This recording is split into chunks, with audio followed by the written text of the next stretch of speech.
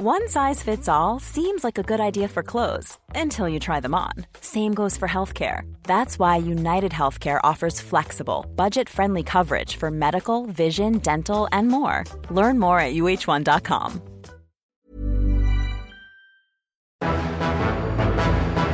It's December 21st, 2019, and another remarkable event is about to be uncovered by Ariel, Rebecca, and Ali, the Retrospectors.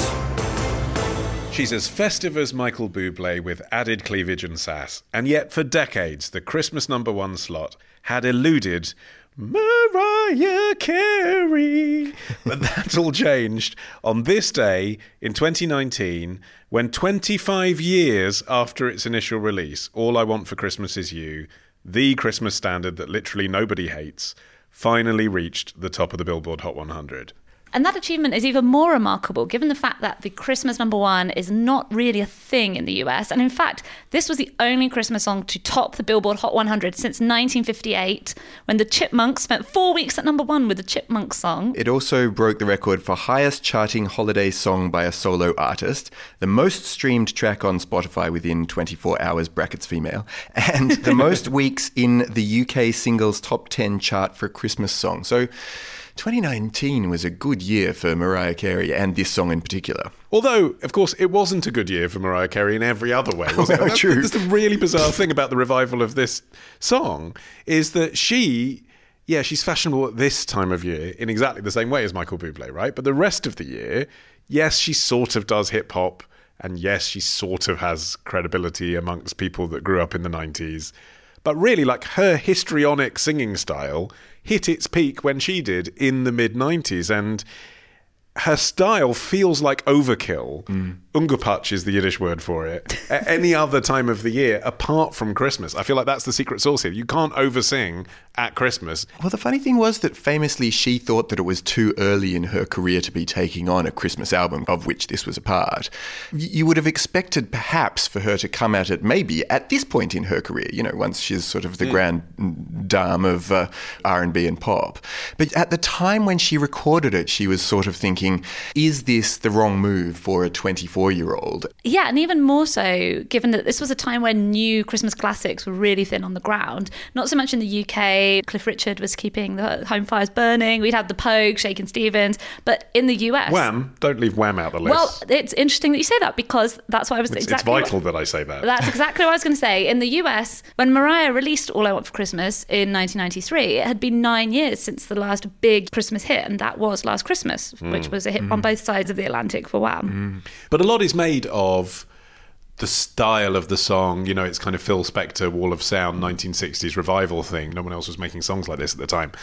But I'm not really sure that's true, because I grew up in the 90s and the 60s revival was a big thing in the 90s. Like, we had Britpop and we had Austin Powers. So what was so different about this, really? I think she just totally aced it. Yeah. I read a quite in-depth article by a musical theorist called Adam Ragusea. Yeah, did that make you feel learned? We're Well, talking about a 3-minute pop song, Arian. It's fine. Here's what you can read Mental Floss. It evidently made him feel learned, because he said it had 13 chords where most rock and pop songs have about 4 chords. It also had this minor subdominant chord. I'm just taking his word for it. No, it doesn't.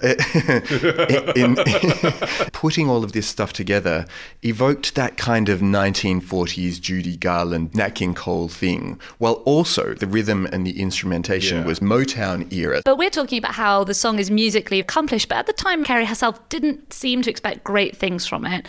This was like a comment that she made at the time of the release of the album. It was definitely a priority for me to write at least a few new songs, but for the most part, people really want to hear the standards at Christmas time, no matter how good a new song is. She won't be saying that now, that her bank account is swollen annually by about $500,000 by some estimates.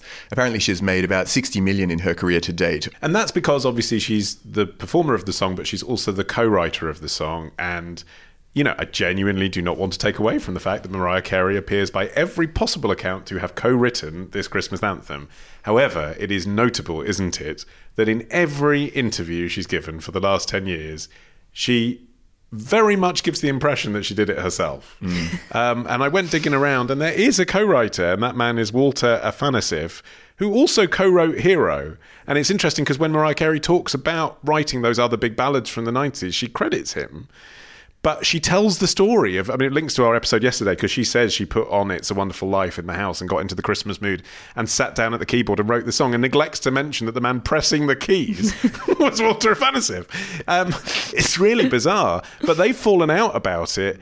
And in 2019, on this day when it finally reached number one, Afanasieff tweeted to say, this song that I co-wrote has got to number one, how exciting, or words to that effect.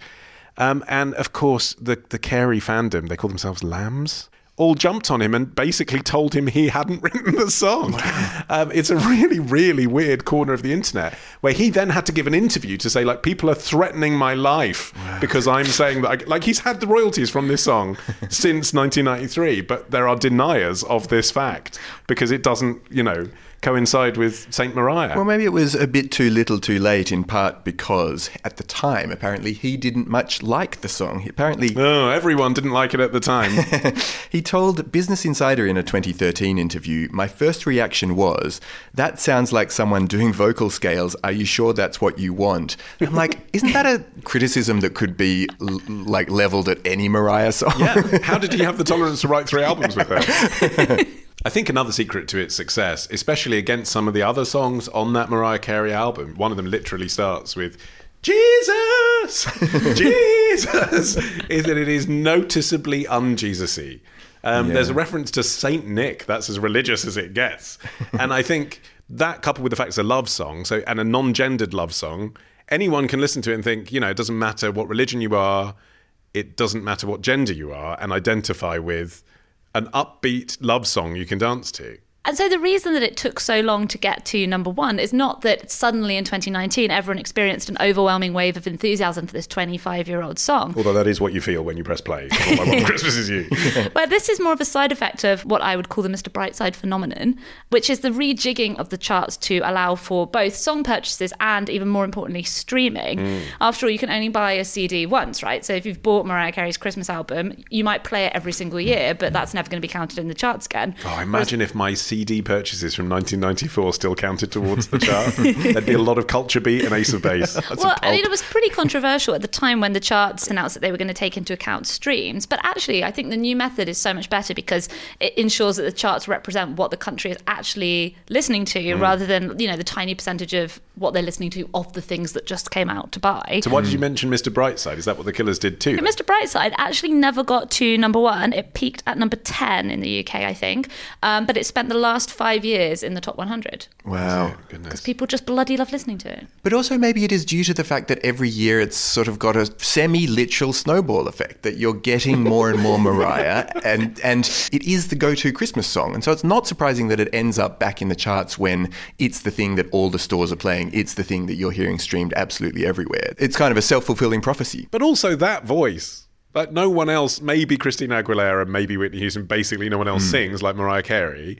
There's a reason that no one of note has ever covered this song. And it's because you cannot do what she does, right? Yeah. It's like with other Christmas standards, which I think we can call this now, like, I don't know, Rudolph the Red-Nosed Reindeer. There's 10 different versions, but everyone's listening to this version. There is no other version. There is also a Bublé version. There is no other version.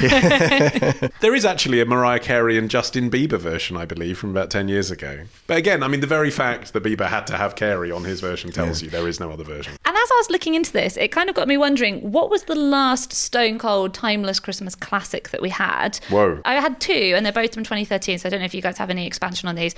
One, Underneath the Tree, Kelly Clarkson. Yes! I'm so glad you said that. I mean, you can hear the enthusiasm of a man who's depped on magic on Christmas Eve. No.